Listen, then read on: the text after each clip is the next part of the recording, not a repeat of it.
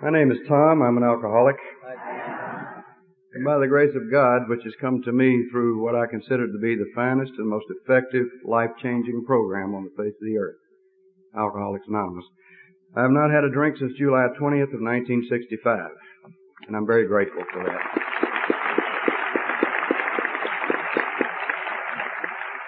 I thought the sister's prayer was a work of art also, and I asked her for it. And she gave it to me, so I've got what I came to Minnesota for. I don't know what you all are going to get.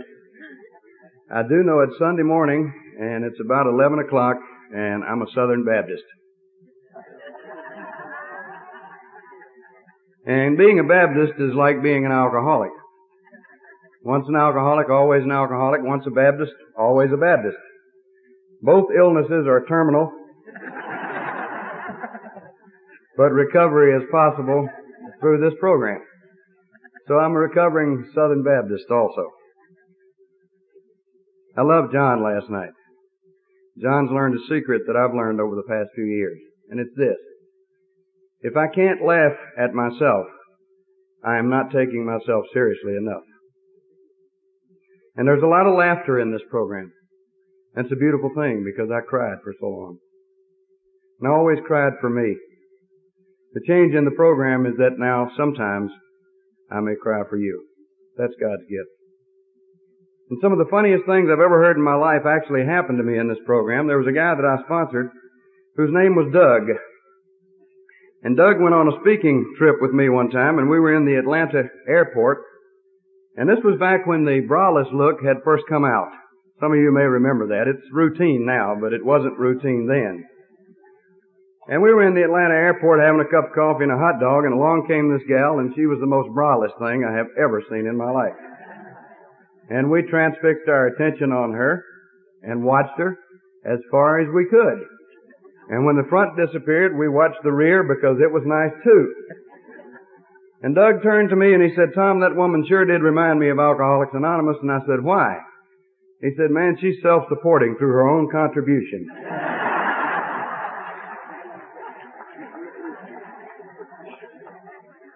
I've never forgotten that story.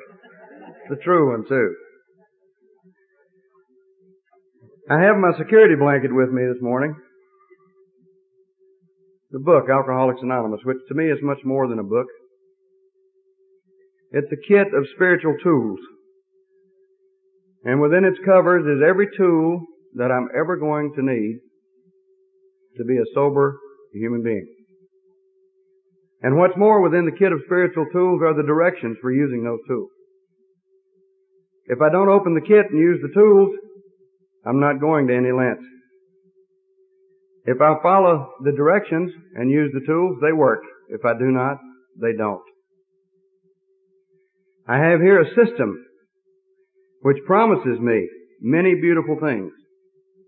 It promises me sobriety, yes, in its lowest form. I don't have to drink anymore. But it promises me that I'll be happy and joyous and free. And that to me is sobriety. And it's a beautiful book. And of all the books that have been written on alcoholism, it's still the definitive work on illness and recovery. There are lots of books that deal with the psychology of alcoholism, the emotional makeup of alcoholics, and psychiatrists, good ones, deal with us, and clinical psychologists deal with us, and they can offer us support, and they can help us somewhat to rearrange our lives. But this program heals us. And no psychiatrist and no psychologist can offer us the healing of this program because this program, to me, is God's specific gift to specific people like you and me.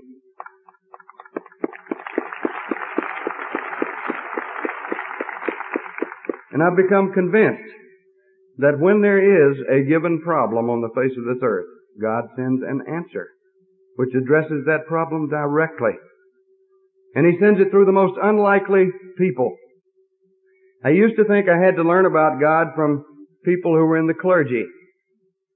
And my teachers in this program, the people that have taught me about the life of the Spirit, is the biggest collection of mongrels you've ever seen in your life.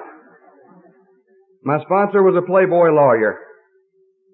I've learned more about living the spiritual way of life from an 82-year-old machinist who on the same anniversary that I have for sobriety celebrated his 44th. The man has worked the program so long he no longer has to talk about it. He is the program. It's in him. And then there was a Texas millionaire named Bob W. who's dead now. The only man in the world who ever called me sugar and got away with it. And then there was Tom P. from up in New York, whose tapes were required listening to me. And my favorite teacher, who is also gone now, was a guy named Chuck,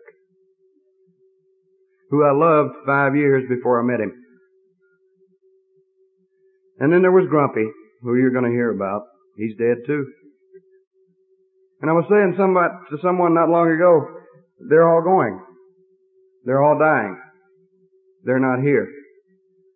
And this person, who is my ex-wife, said to me, as long as you're alive, so are they. And God, I hope that's the truth. Everything I'm going to say to you this morning, I have learned from those teachers. Everything. The unlikely bunch of spiritual mongrels which I found when I got here. I'm one of them too now. I've been sober over 20 years. It's hard for me to believe that I am now an old-timer. And I find myself behaving like some of these old-timers now. And saying very direct and blunt things to the people that I sponsor.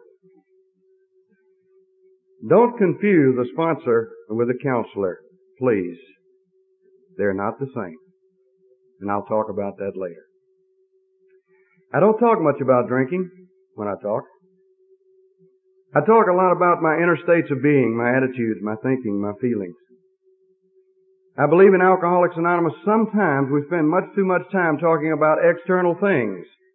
And one of the things that kept me drinking long after I should have stopped was the idea that I was different from all other alcoholics. I'm a nitpicker, a congenital nitpicker. If there's something wrong with you, I can find it out in 30 seconds. I have an awful hard time finding out anything right about you and also about me. And we're all different here. We're male and female, old and young, educated, not so educated, rich and poor, all different professions where people that the book says normally would not mix. And yet, you're my family. And in a very real sense, you're me and I'm you. When we get away from those externals, Celeste, and get down to the inner person. And alcoholism is an internal kind of a thing. I believe that with all of my heart. And it doesn't matter how much you've drunk. And it doesn't matter how long you've drunk. And it doesn't matter how young you are, because pain has no chronology. Suffering does not go by age. And what I'm going to try to share with you this morning is the inside of me. Because I'm you, and you're me. And if you're not an alcoholic, and you happen to be able to identify, I've learned in this program that we're not that different. What sets me apart is that I'm allergic to alcohol. That's it. Many Al-Anons have come up to me after I've talked, Karen, and said, Tom, you described me. And many, many times, we marry those who are mirror images of ourselves. We're not so unique. I hate to tell you that, but we're not. First word in this book, in the foreword, is the basic word in the life of the Spirit. And that word is we. The first word in the first step of Alcoholics Anonymous is we. The first word in the first tradition of Alcoholics Anonymous is a derivative, Anita, of that word, our. Our common welfare should come first. We admitted we were powerless over alcohol. And I see this is very important to me because I'm a person who suffered and suffers from an I illness. My ego separated me, isolated me, made me different, made me lonely, made me very sick. I had no relationships. And I come into a program that stresses one two-letter word, we, and God, it's magic. And I look at the spiritual teachers of whom I have become a big fan. Jesus, Buddha, Lao Tzu, Moses, Zephaniah. And you know, they talked an awful lot about the spiritual way of life. And they talked an awful lot in that life about the relationship with God, but they talked even more about the relationship that we have with one another. To every one of these teachers, John, there was a horizontal relationship, me and you, and there was a vertical relationship, God and me. And these guys were strange guys, it seems. They said some very strange and weird things sometimes. And it seems to me they always stressed things like horizontal relationships. Love your neighbor as yourself. Do unto others as you would have them do unto you.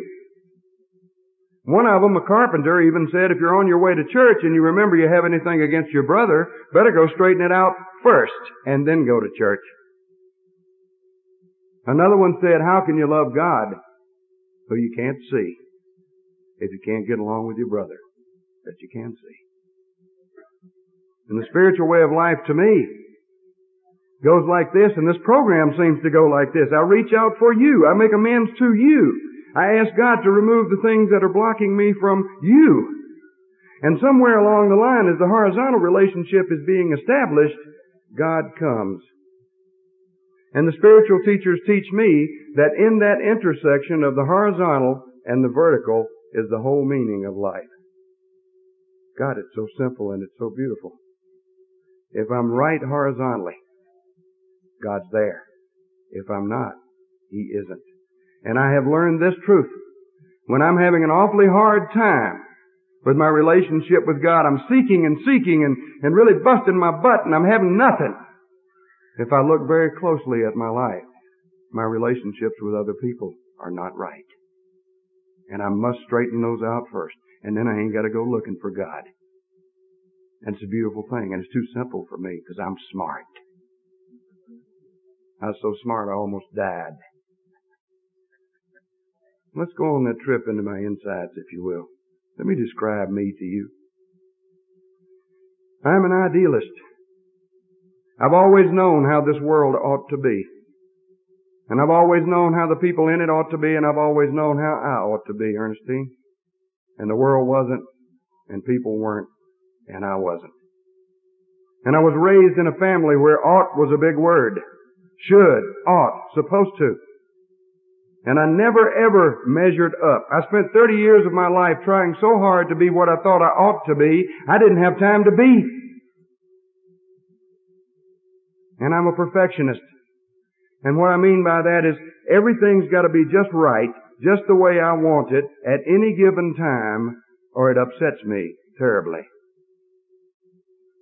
I got to tell you, this doesn't go away right away. I went in to see my dentist a couple of weeks ago and I found myself straightening up his magazines. Not just in a straight line, John. I was straightening by title, date, month, and everything. I can't stand a crooked picture. It drives me crazy. Everything's got to be in its place and everything's got to be just right. And I've got to be the best at everything that I do. I always had to finish in first place, never second. Never third. Always on top. Always driving the bus of life. Never being content to be a passenger. And perfectionism almost killed me. And some days it still has its way. Because when I'm not the best in my own mind, I'm the worst. And there's no in between.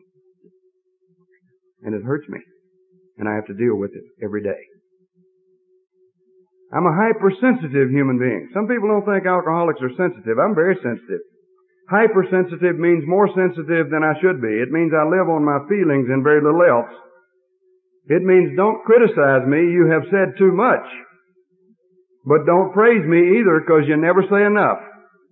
I'm going to get ticked off either way. I like to have an important illness, you know. And some of these shrinks have got names that describe my illness, you know. And I heard one of them say one time that alcoholics are stimulus augmenters.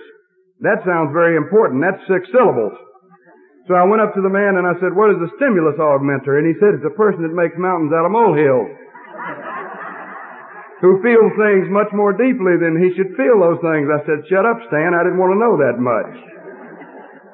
You know, and then there was another psychologist who described us as having cognitive dissonance. And that's really important, so I asked what it was, and it says it means you're always thinking what you don't want to think, and you can't ever think what you do want to think. And you're always doing what you don't want to do, and you can't ever seem to do what you do want to do. I told her to hush, too. Then in our book, Alcoholics Anonymous Comes of Age, there's Dr. Harry Tiebout, who says characteristic of a typical alcoholic is a narcissistic, egocentric core dominated by feelings of omnipotence, intent at all costs on maintaining its own inner integrity. Damn, that ain't important. And I've learned, much to my sorrow, that all the man said is about 8 inches above my navel. There's a spoiled brat sitting in his high chair with a spoon beating on it, saying, "Do it, and do it now, and do it my way." And I'm a romantic. I dream a great deal. I'm always sitting around dreaming about what I'm going to be when I grow up.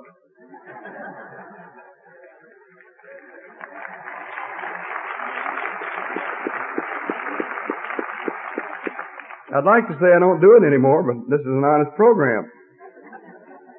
I used to sit around, and my dreams went like this. Why couldn't I be someone else, someplace else, doing something else with somebody else? Why do I have to be here now with them doing this? And as a romantic, I love music and atmosphere. It's incredible how many times I got drunk on atmosphere. Any of y'all ever do that? I'm not going into the bar to drink. I'm going for the atmosphere. And I love sad music. The sadder, the better. I love the blues. I love country and western, especially Hank Williams. And I used to go and sit down in my favorite chair and get my favorite record by the Four Freshmen, get my bottle, and sit in the chair for the express purpose of being sad and crying. Did you ever do that? And when the record was over, I'd start it again. I almost wore it out. When I was 9 years sober, I found that old record and headed for the record player and started to play it, and my wife went into absolute hysterics. Don't play that damn thing! And as a romantic, I do not believe with the poet that a tree is the most beautiful thing God ever made. I think women are.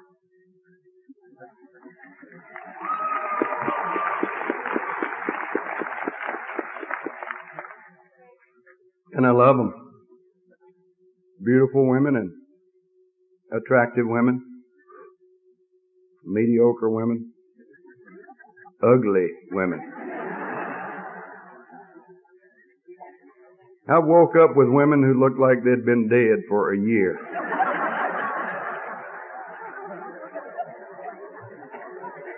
I was out in Texas not long ago, and this guy told me, he said, I woke up with two that were coyote ugly.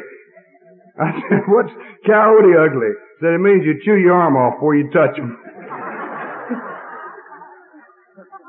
There were a lot of mornings I had 2 reasons to puke.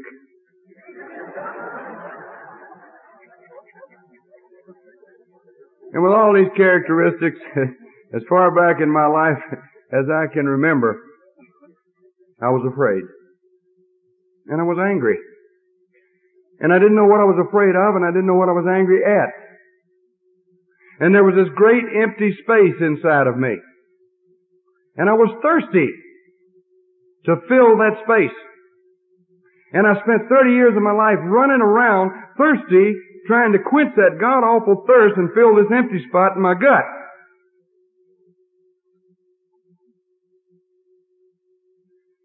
I was raised by a mother in a very rigid Southern Baptist home. A mother who's a gorgeous lady, a fine lady. A mother who would breathe for me if she could. She'll be 80 years old next month, and I love her. And I love her dearly. And I loved her when I was growing up. But she was a demanding person. And I got messages from her when I was growing up. When I'd come home with the straight A's, that's good, Tommy, but why not A+? It's always good, son, but there's more. You ought to do this, you ought to do that. It was like my mother never knew me as a person. I was an extension of her. And everything I did was her, Karen, not me. And I love the woman dearly today, but I'm still not a person to her, I don't think. When I'm doing what she approves of, she calls me her rock. Her rock. And when I'm doing what she disapproves of, I get the same message I always got. You don't measure up, Tommy. And many times I would like to say to her, Mom, I'm a rock. But I'm also the other. I'm a combination of strength and weakness. I'm a combination of love and resentment and all these other feelings. I'm a human being. And I don't know if she'll ever realize that. But God bless her heart. She has helped me to realize it about her. And therein lies the love.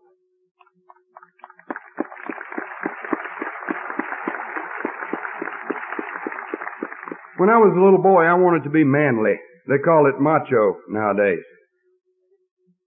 And there were a lot of brothers in my dad's family. It was in the age before TV when they were born. He had 12 brothers and sisters.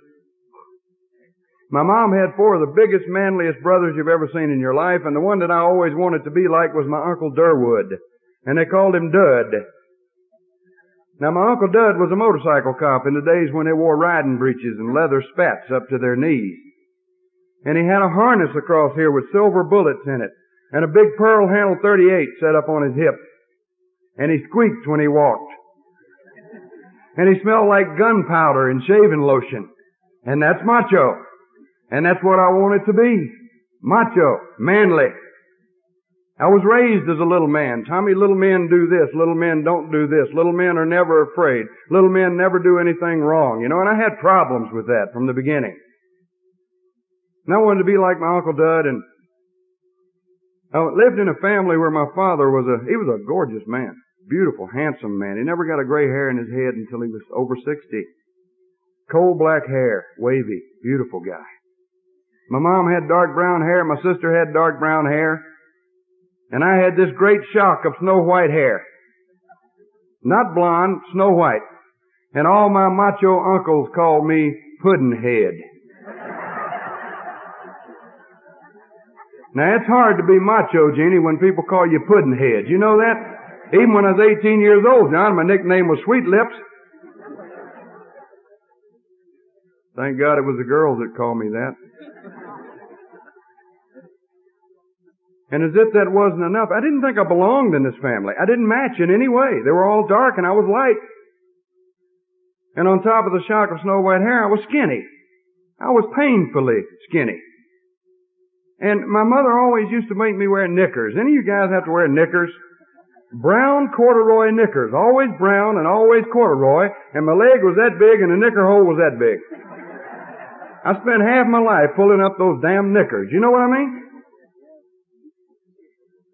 And I hid them and threw them away. I did everything with them. Mother would go back down to Steinberg's department store and buy me another pair of brown corduroy knickers. And I had freckles. Now, I love freckles. Let me explain this. On other people. I didn't like them on me. And I had freckles all over me. I had freckles where people do not have freckles. And I hated them. I hated them with a passion. As a matter of fact, when I looked at me, puddin-head, freckle-faced, skinny, I didn't like me. I was ugly. And I used to figure to myself, if I ever get rid of these freckles, everything's going to be all right. Along about the age of 12 or 13, I got rid of them. They were replaced with the most beautiful set of pimples you ever saw in your life. Other kids had acne. I had cysts and boils. I had x-ray treatments on my face. It was so bad. It was diagnosed as acne vulgaris. That means ugly. And I hated them so bad I'd take my dad's razor and I've shaved off the side of my face. What I'm trying to say to you is when I looked at me, I hated what I saw. When I got to this program, I didn't know it, but I hated my guts. I believed I was a bad person. I believed I was worthless. I believed I was totally unlovable. And anyone who ever tried to love me, I found some way to shove them out of my life.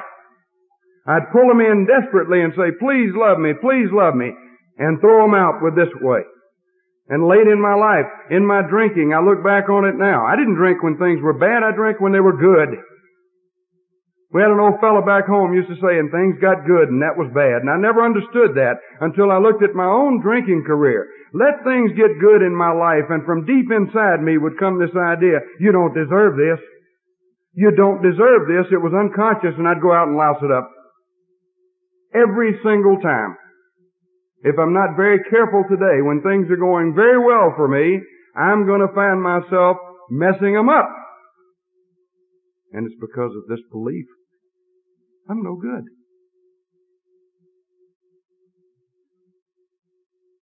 I started very early seeking, thirsting. Isn't that something, the word thirst? As a matter of fact, Carl Jung said in a letter to Bill Wilson, the alcoholic's craving for alcohol is the equivalent on a low level of our natural thirst for union with God. And I always believed in God. Always did. There's never been a time I did not believe in God. But again, I didn't think He believed in me. I didn't think He could care about me. I was too bad. When I was 9 years old, I was in that Baptist church one Sunday morning, and something happened to me, and it was fantastic. And I said to myself, this is it. This is what I've been looking for. This is going to fill up the space, and momentarily the space inside was filled. And I went up to the altar, and I joined the church. And a week later, they took me down in the baptismal pool, and they dunked me under the water, and it wasn't it. It wasn't it. It didn't last. I did everything when I was a kid perfectly. I was disgustingly perfect. All the other mothers would say to their little boys, why aren't you like Tommy? They'd point me out. I was the example. I excelled at everything that I did. Later on in my life, this was to carry over. I hated me so bad, Anita, that you had to love me. I could not feel worthwhile in and of myself. Therefore, you had to approve of me. I went through college, majored in philosophy and history, minored in religion and Greek and English, and carried a 3.94 average. I was elected to who's who among students in American universities and colleges, had my own combo, founded the dance band at this college, was chaplain of the faculty senate, president of my class, had so many scholarships, soloist with the college choir. So many scholarships when I graduated, the college owed me $16. But I was drunk 75% of the time. See, I've got this memory. And I could take good notes in class. And when the test came along, I could match the notes in my mind to the questions on the test. And there was no problem. I was a good test taker. I learned almost nothing.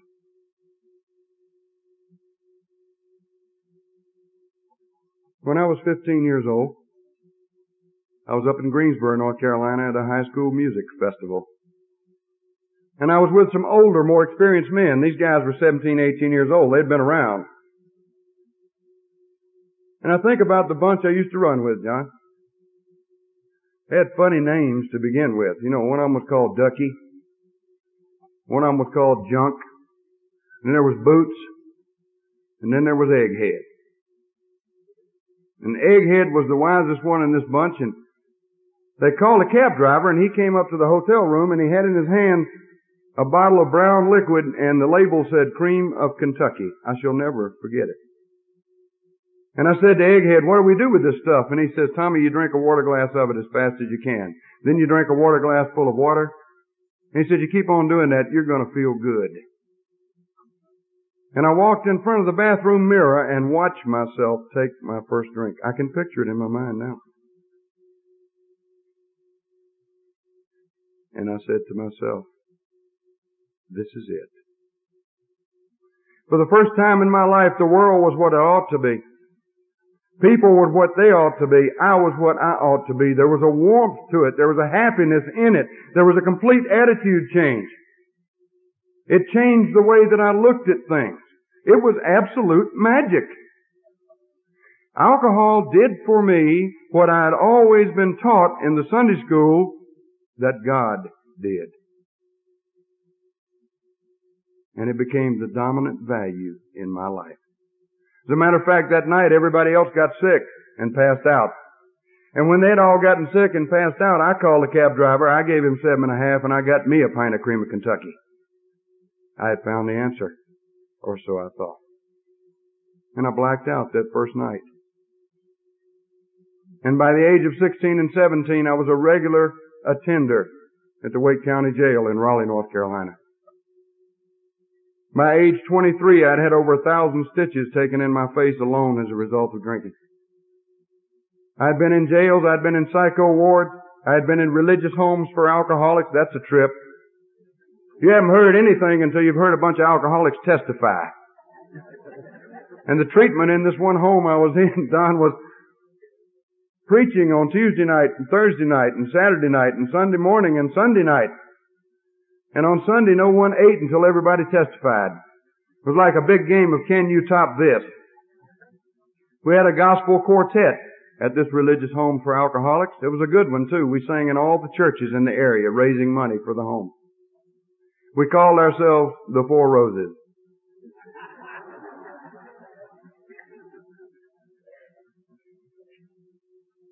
And by the time I was 23, I was in a world of trouble.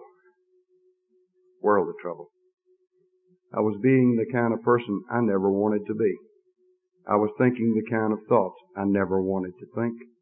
I was living the kind of life that deepened the self-hate.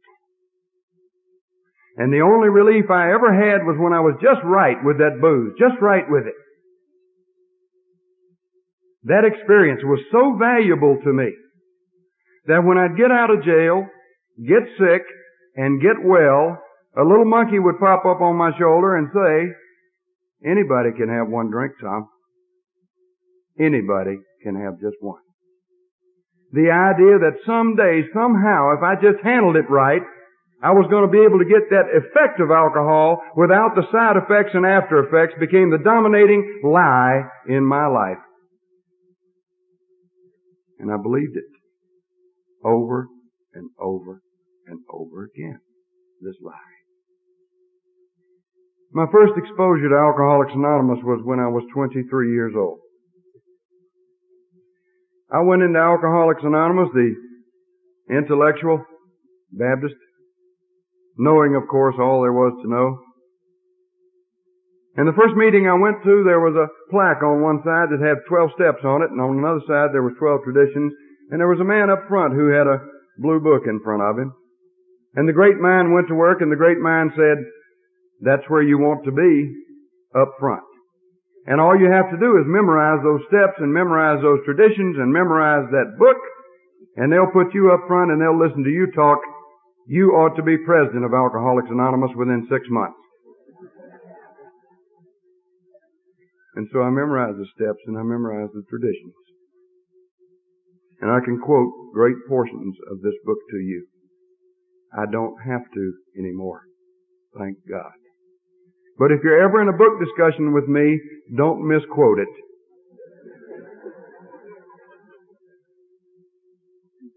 And they put me up front, and they listened to me talk. And I delivered some of the windiest dissertations on theology and epistemology and ontology and philosophy and various other kinds of bull that you've ever heard in your life. All I couldn't do was stay sober. I'm a living example that self-knowledge will not fix it. No kind of knowledge is going to fix it. I knew everything that was in here to know, it seemed. I was that close to the switch and I could not reach it. I heard Chuck say one time, I stood there and it was like the turtles of life were passing me by like they were riding motorcycles. And I wondered why. Everybody else going right for the switch, flipping it, staying sober for good. I'm that close. I know a lot more than they do, and I cannot reach the switch. And for the next 7 years, the longest I ever stayed dry, was 89 days. Knowledge won't fix it. I wasn't trying not to be sober. I was trying to be sober. With all my heart, I was trying to be sober. I used to go to a group up in Burlington, North Carolina while I was in college, and this group was so traditional, everybody had a seat. Do you all know groups like that? You go there tonight, Burlington, North Carolina, leaned against the wall will be Barney. Second chair, first row will be Jim. Fourth row, fourth chair is empty. It belongs to Martha. She's been dead 14 years. Nobody sits in her chair. I'm talking traditional now.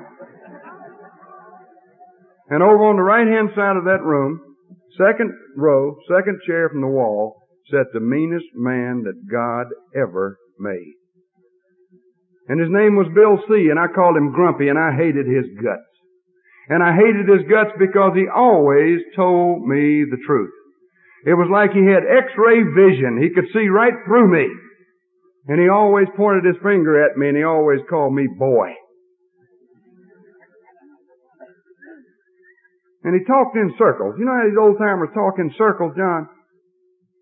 He'd walk up to me and he'd say, boy,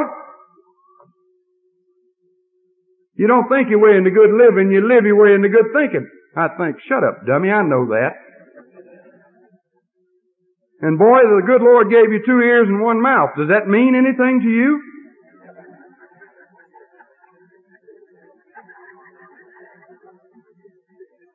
And the one I always loved the best, or hated the worst, was, boy, how come you always run around looking for God? He ain't lost.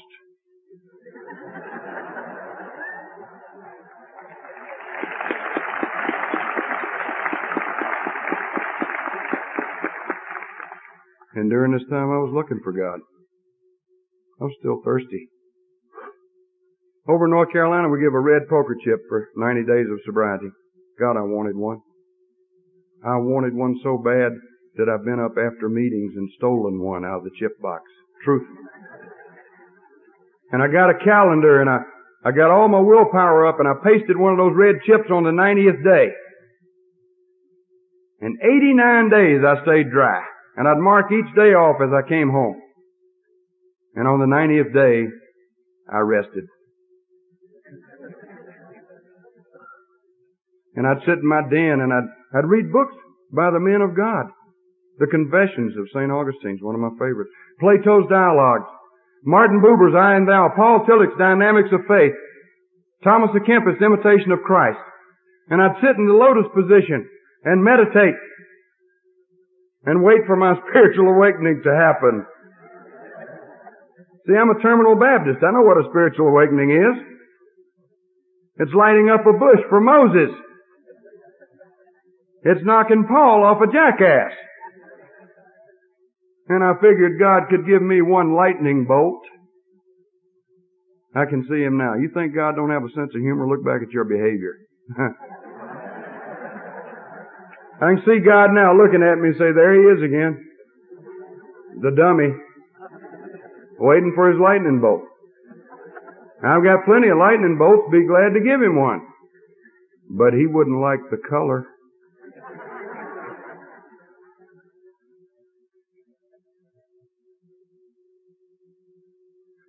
After I knew there was an answer, my suffering increased tenfold. And I was really convinced. I'm different. AA works for everybody, but it's not going to work for me. I'm different. I must be a psychopath. I must be a sociopath. I must be one of those who's constitutionally incapable of being honest with himself. I believed it.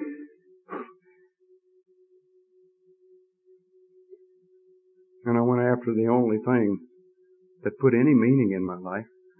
I kept drinking.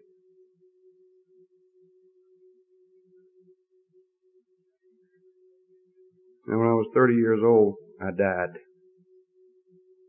And I mean that just like I say it. To me, this program is a program of death, rebirth, and regeneration. I came to on July 20th, 1965. And 3 ideas came into my mind, and they were so clear they give me the chills when I think about them today. And the first idea was, Tom, you can't drink. And the second idea was, Tom, you can't quit drinking either. And the third one was, you're going to die. Now, Grumpy was somewhat of a prophet. I used to call people when it was too late to help me. I was a test pattern drunk. When the test pattern came on TV and the booze ran out, I wanted help. And I called Grumpy one night like this, and before I could say a word, he said, boy, don't you ever call me again drunk. He said, as a matter of fact, don't you ever call me again. He said, if you want to get sober, you know where we meet, and don't call me to come get you. He said, you can walk. And he said, frankly, Tom, I don't care if you ever get sober. It's one of the most loving things that's ever been done to me in my entire life. I didn't think so at the time, but I bless him for it now. He started me going down toward bottom. And when I realized I couldn't drink, I couldn't quit, and I was going to die, I was on 5 years probation with a 2-year active road sentence hanging over my head. I was never supposed to drive in the state of North Carolina again. I was absolutely broke. I was a young college professor about to lose his job. You know how I got back to AA, John? I walked. And I got to tell you something here that I believe with all my heart. I can argue with my mind. I can play games with my mind. I cannot argue with my body. My body's like an internal psychiatrist. When it wants me to stop, I'll stop. And if I don't stop, it'll make me sick and I'll stop. If it wants me to sleep, I'll sleep. And I really believe if it wants me to get well, I'll get well. Because I gotta tell you something. While I was walking to that AA meeting, my mind was saying to me, it won't work. It won't work. You have tried AA. But my feet were taking me straight to that meeting. James Taylor's a musician from over in North Carolina. Some of you know his music. There's a line in one of his songs that says, I guess my feet know where they want me to go. And they did. I went to meetings late and I left early. I didn't speak to anyone. I figured nobody wanted to speak to me. But I kept going. Grumpy was to later tell me when I was 17 years sober. Boy, I used to think there was a chance for all drunks, and then along you came. Boy, the only thing you ever did right was you kept coming back. And I kept coming back. And after a while, I noticed this man in the group, and he had good eyes. A lot of things I didn't like about him. I was kind of afraid of him, too, but he had good eyes. If you want to see an alcoholic sober up, watch his or her eyes.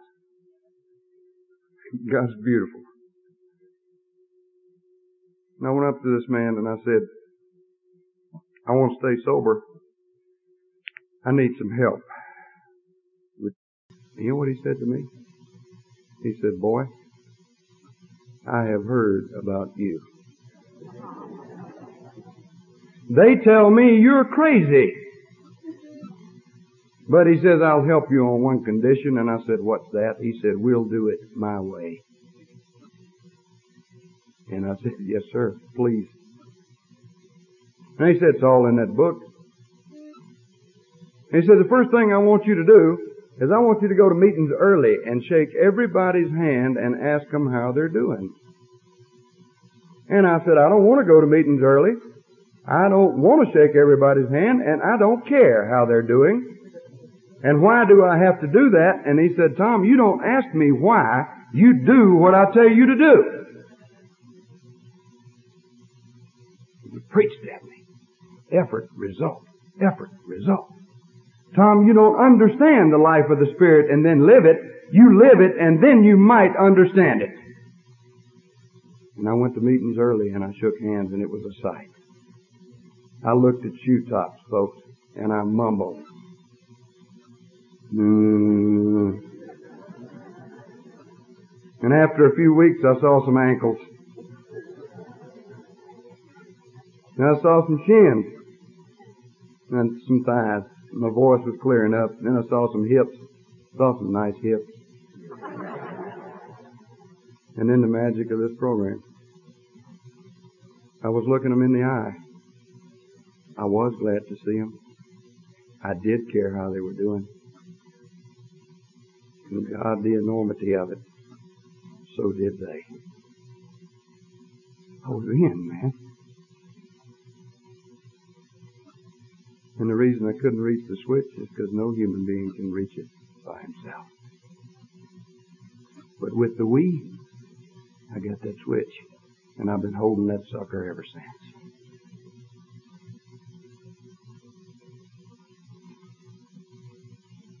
The sponsor worked me. I didn't have to worry about where I was going at night. That car would pull up outside the house. I was going to a meeting.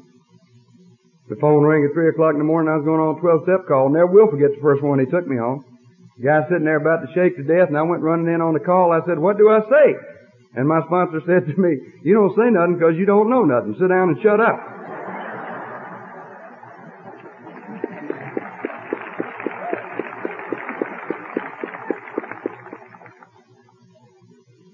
And he let me talk a little bit, and he smoked these big cigars, and when he'd wave the cigar, I was done. That was it. That was the signal. He'd wave it, and I'd sit down. And it's dawning on me how much I love that man right now. His biggest job was holding me by the seat of the pants and saying, "No, son, you're not ready for that yet." You see, I wanted to work this program bang, bang, bang, bang, bang. Get it done, get it over with. I'd always done everything that way. Go right for the top. Become Mr. AA. He'd hold me by the seat of the pants and say, "You're not ready for that." I said, "I got all these problems." He said, "I know you got all these problems. Don't drink and go to meetings." Because he knew what I didn't know, that that's all I was capable of doing. Talking about me and Mr. AA, when I got to listen to Chuck's tapes and I found out he was considered the best speaker in AA, I said to myself, "Not for long, baby."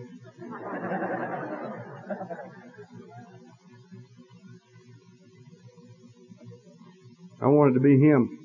I did. I wanted to be him. And I was up in Toronto when I'd been sober a number of years, and a guy came up to me and said, "I don't see why you keep quoting Chuck. You're a better speaker than he is." And I almost put his teeth down his throat. And the last time I sat down and talked to Chuck, John, was in Abilene, Texas.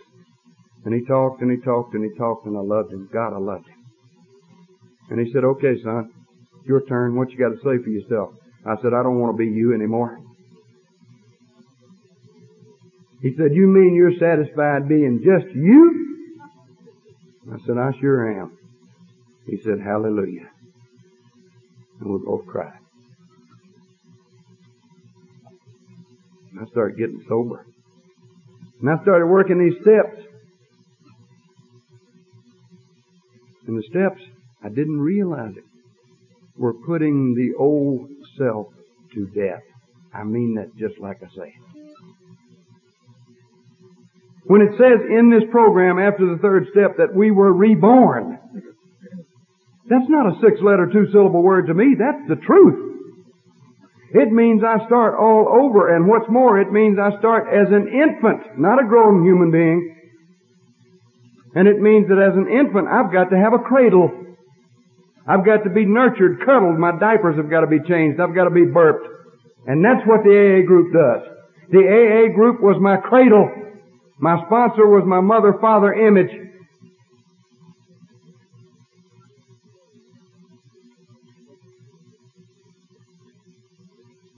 The ego was deflated in those first 3 steps.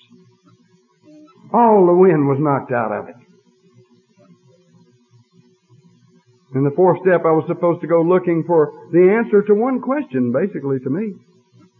What in the world has been the matter with me? And I began to move toward other people. I was being regenerated. Made all over again. How about that? I'm not the same. I'm not the same person I was yesterday. And it tells me after the 9th step in this program that I have now entered the world of the Spirit. And to me, that's a very simple 3-letter word. Now. That's where God is. When he lit up that bush for Moses, he said something very important to me. He said, I am totally present. Always present. I don't believe God has a memory.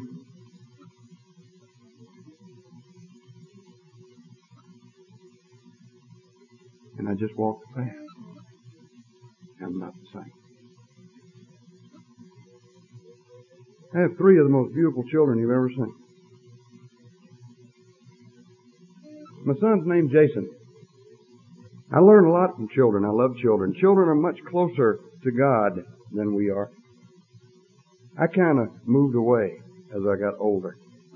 Seems to me one of the objects of this program is to move back.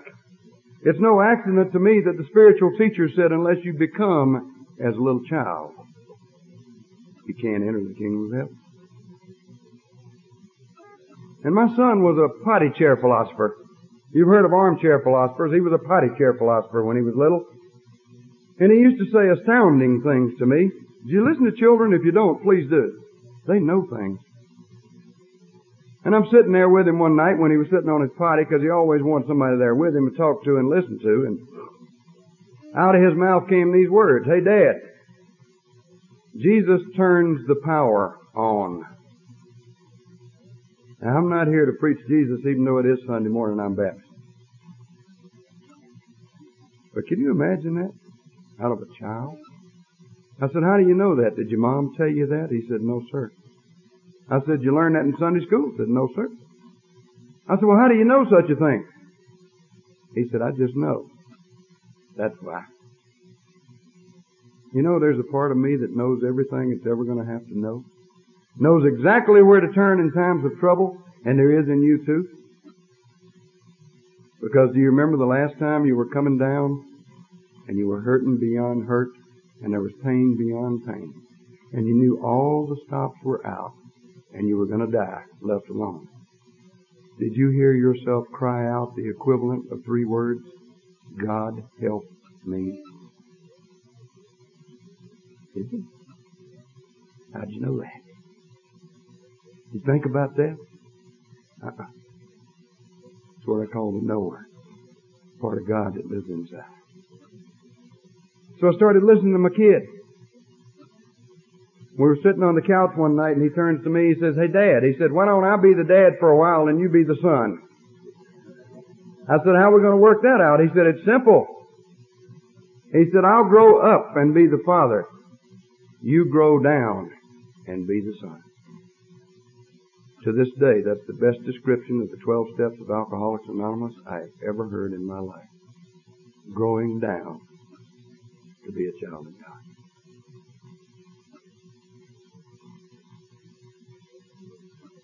I haven't wanted a drink in a long time. I'm still thirsty, but I'm filled. That seems like a contradiction. But you see, I'm the kind of person who, if I found something good, always wanted more. And that's exactly what I found in this program. It's so good, I just want more and more and more. I'm totally addicted to the program of Alcoholics Anonymous. I say that with no shame. I'm totally addicted to the people in it and to the God behind it. And underlying it and undergirding it. And there's one thing good about this addiction. Ain't no way I can OD on Alcoholics Anonymous.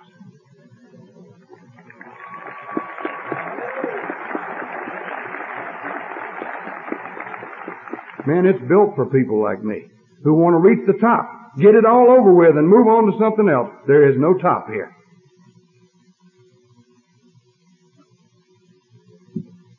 That's a beautiful thing. It exasperates me sometimes. I'm 20 years sober and I hear somebody 3 months sober say something I ought to say because I'm 20 years sober. I've still got this god-awful drive to be a success, to be competitive, to be tops. My daily work. But I'm not the same. This dad, who I always considered weak, because he was a quiet man and a shy man, non-combative kind of a man. And I adored him. I always did. He used to do very important things with me. He'd take me out in the woods for long walks. He had me drive an old 36 Chevrolet when I was 12 years old. He'd prop me up on 2 pillows and say, "Okay, son, take her." We'd walk through the woods, and there's one message I always got from this man. He didn't know scientific names of trees or anything like that, but the message I got from him was, "Isn't it beautiful? Isn't it fantastic what God has given us? Isn't it a work of art? All of it." And he taught me how to skip rocks across the water. I can skip some rocks. But see, my mother ran things, and I figured my daddy was weak.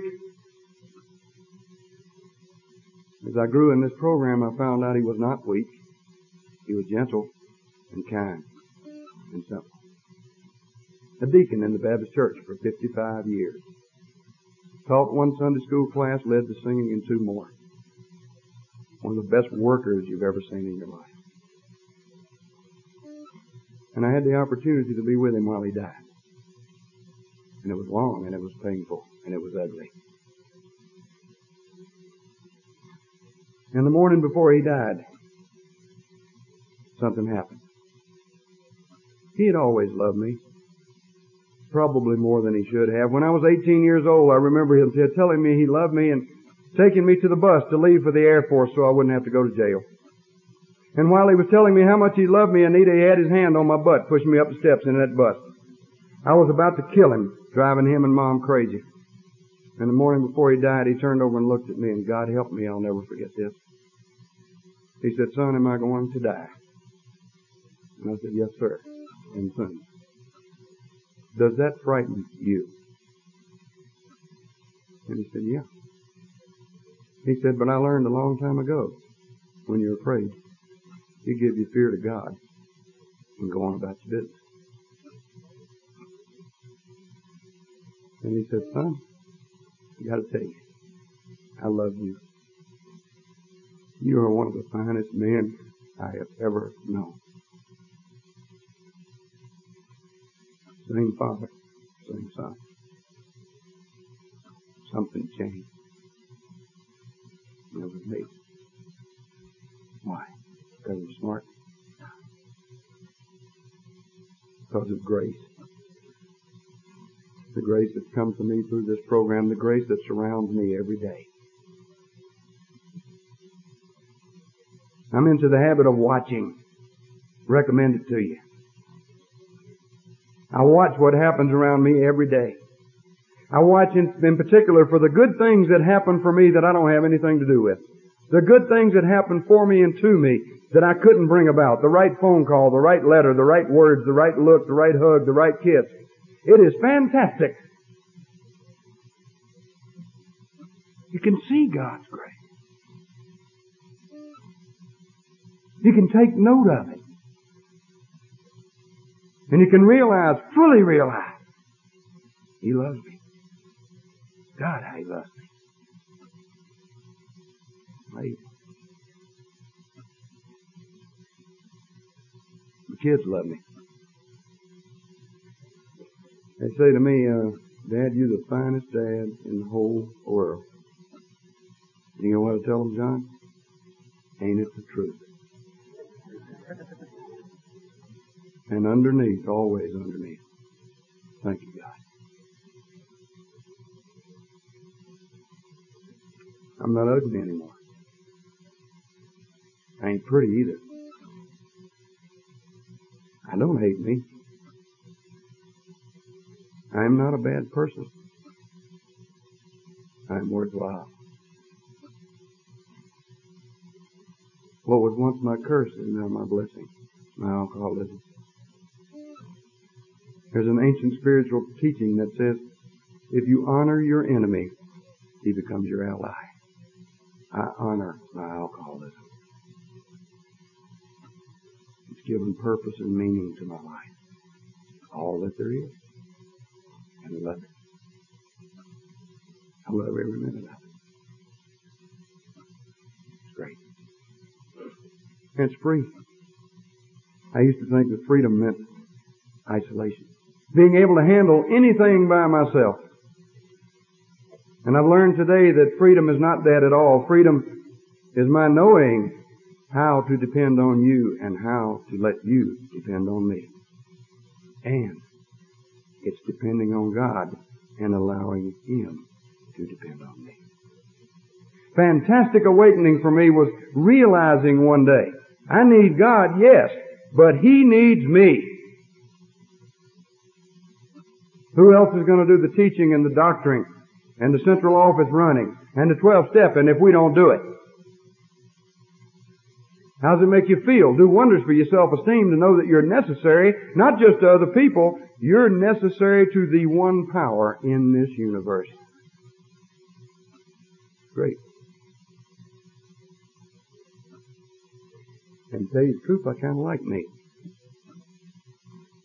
I think I'm okay. And as long as I stay in this program, I'm going to be okay. I'm not frustrated at all right now this morning by being Tom, nor by being alcohol. And I love music. I love James Taylor. I love Chris Christopherson, our poets. And there's a new one. There's a kid who lives down in Rock Hill, South Carolina. His name is Ed Kilburn. And he writes good stuff. And there's one of his songs in particular that I like that I'd like to close with. And it's a dialogue that he has with friends. And I can imagine this dialogue, I'm having it with my 3 children and with my mother, if you will. And let me share this with you. But Daddy, why aren't you famous? Well, Christy, I think I am. Because all of the people you see here today came out here to give me a hand. But their applause isn't what really matters. It's what I can feel from their hearts.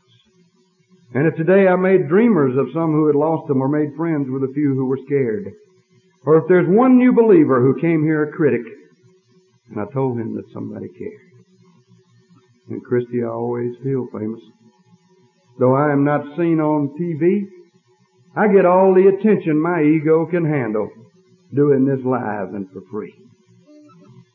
I do it live and for free. Daddy, why are you lonely?